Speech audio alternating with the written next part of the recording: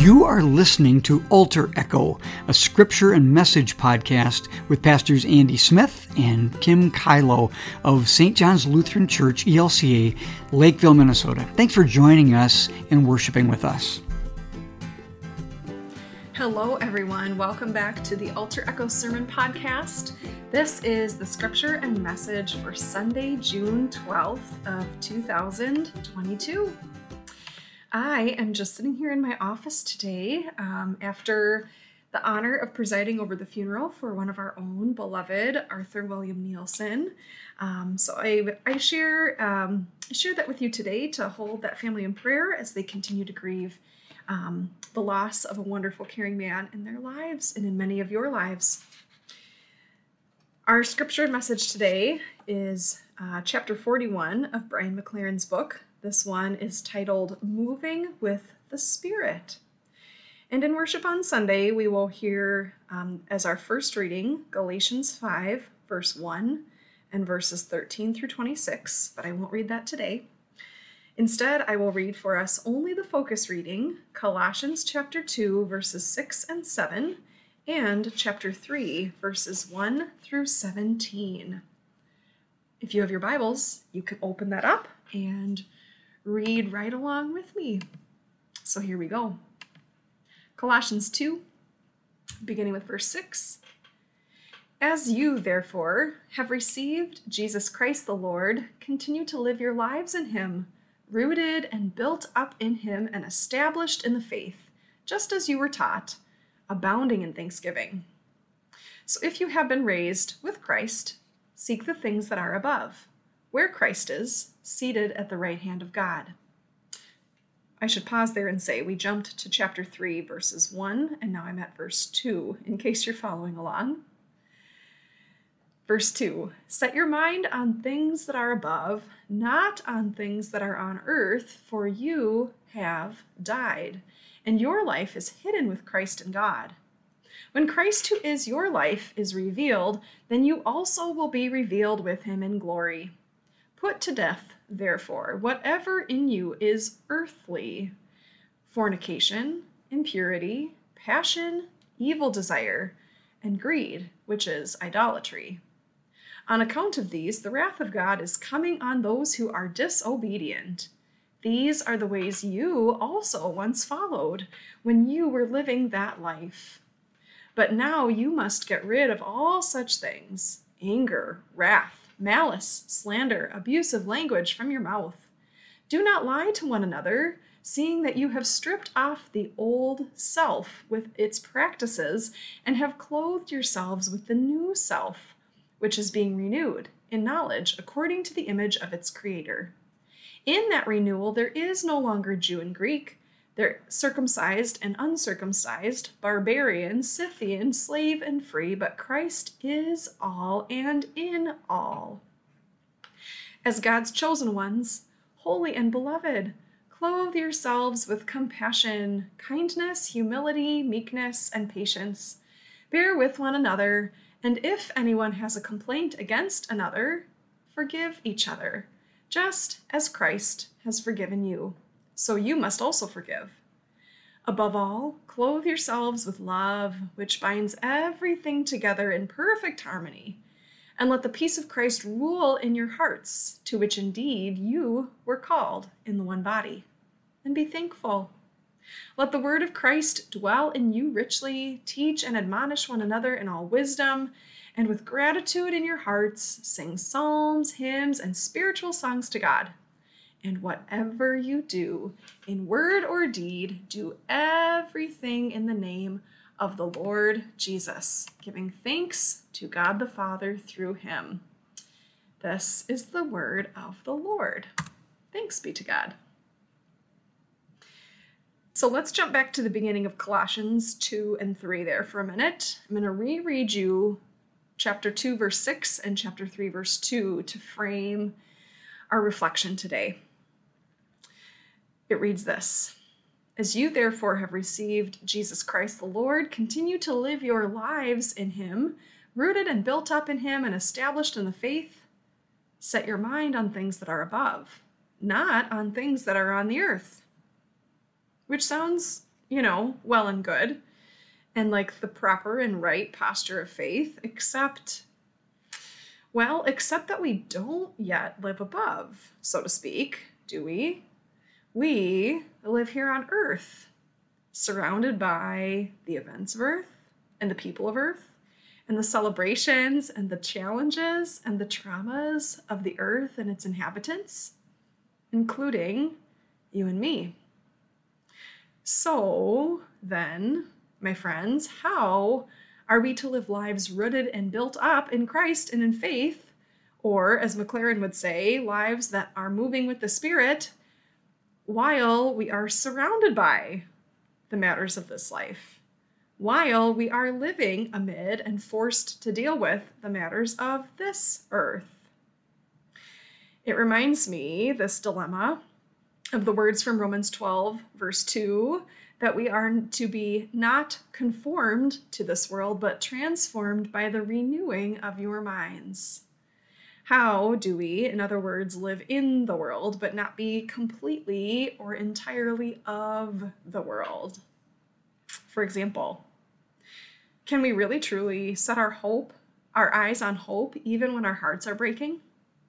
Are we able to really have always a higher or a spiritual perspective when we are surrounded by violence and tragedy or inexplicable suffering or just unreasonable sadness? How are we to set our mind on things above when there is real suffering happening in us and around us? Are we somehow to numb our lives and just transcend all of this for the sake of living a higher life that always looks to the kingdom and looks beyond the reality of stark evil in our world? Think of it this way. There is a monument called the Four Corners Monument that straddles the borders of 4 states in our country: Arizona, New Mexico, Colorado, and Utah. And if you visit the Four Corners Monument, where these 4 states sort of come border each other, come right up next to each other, you can, so to speak, stand with 1 foot in each of 2 states. Or if you really want to get creative, I suppose, you could put 1 foot in each state and 1 hand in each state, and so doing, sort of stand in all 4 at once, or exist in all 4 states at once, maybe. Might that be a helpful metaphor for us of how we try to do this interesting and complex work of faith? How we attempt to live in the world, dealing with the world and the matters of this earth, while still aspiring to set our eyes on what's above, on what's beyond what we can see in faith, setting our eyes and our hopes on what the Spirit has for us, while still yet living as people here. Because I believe that God has created us for this life and calls us to live in faith here and now. And even so, it's reasonable that as people of faith who are trying, attempting, aspiring to move with the Spirit, we might struggle sometimes, more often than not, to live our lives in faith in such a way that is consistently and continually focused on the Spirit, and to reflect even more that Spirit focus with our behaviors and our conduct. It is reasonable that as flawed, imperfect people, we might occasionally, or more, react out of what Colossians calls earthly desires, or what Galatians calls works of the flesh. Things like Colossians 3, verse 5, fornication, impurity, passion, evil desire, and greed or idolatry. Or from Colossians 3, verses 8 and 9, anger, wrath, malice, slander, abusive language, or lies. Or yet still, Galatians 5, verses 19 and 21, fornication, impurity, licentiousness, idolatry, sorcery, enmity, strife, jealousy, anger, quarrels, dissensions, factions, envy, drunkenness, and carousing. You probably noticed a little overlap in some of those lists, but I don't think the repetition hurts us for making this point. Like it or not, we, in our attempt to live as faithful people in pursuit of the Spirit, sometimes, occasionally dip our toes into some of those earthly desires and those works of the flesh. Because, as Paul writes in Romans chapter 7, verse 15, I do not understand my own actions, for I do not do what I want, but I do the very thing I hate. Truer words have never been spoken. Despite our best efforts, despite our good intentions, we are sinners. We are flawed, imperfect people who, though we might aspire to move with the Spirit and follow Jesus in this complex and broken and beautiful world, sometimes we do the very thing we hate. We do the thing that we know is not serving us or others or the kingdom of God.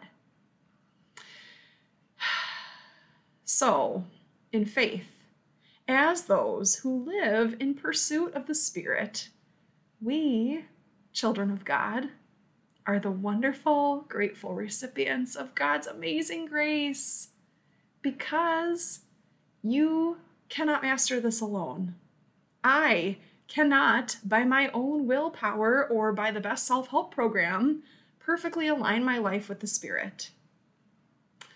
Good news. The Spirit intercedes for us beyond what we can control or will or accomplish on our own. The Spirit moves among us and within us and renews us. The Holy Spirit renews our broken lives and enables us to shed the old and try out a new way and a new self. So because of God's grace, friends, children of God, it is not solely up to you and you alone to make a change in your life, to renew yourself, or to move ever more aligned with the Spirit. God is your teammate and your best advocate. God empowers and strengthens you to put aside your downfalls, those earthly desires. God empowers us to put to death our old sinful self and does this for us beyond what we can do, so that we can try on a new self that is more aligned with the Spirit, and so that our behaviors might be more in sync with the Spirit. So today, wherever you are, as you hear this message and reflect on this scripture, I invite you to go back to those list of earthly desires or works of the flesh and reflect on those a bit. Let's keep it manageable here and focus on just one that speaks to you. Focus on just one of those things that is something that you can lay down before the feet of Jesus. Something that is not serving you or others or God. Something that is not aligned with the Spirit and is the type of thing that I do the very thing I don't want to do and not the thing I want to do. The thing that maybe you know better, but keep doing anyway. The thing that despite your own best efforts, you cannot seem to get rid of. Something in you, your own life. We're not pointing fingers at anybody else here. We're each going to look at our own self, me included. Have you identified something yet that you'd like to lay down at the feet of Jesus? Something you hope to be rid of and to move past so that you may live a life more aligned with the Spirit? Let us resolve today to rid ourselves, each of us, of something that holds us back from moving with the Spirit more. Let's lay this at the foot of the cross. And as we do that, we trust that our God, who is gracious and merciful, slow to anger, and abounding in steadfast love, forgives us and renews us and raises us to new resurrection life now. Raises a new you in Christ Jesus our Lord. And that this God, who is gracious and merciful and full of love, is the same one who partners us up with the Holy Spirit to flow forth things from our new self and our new heart and our new lives, like from Colossians 3:12, compassion, kindness, humility, meekness, patience, forgiveness, and love.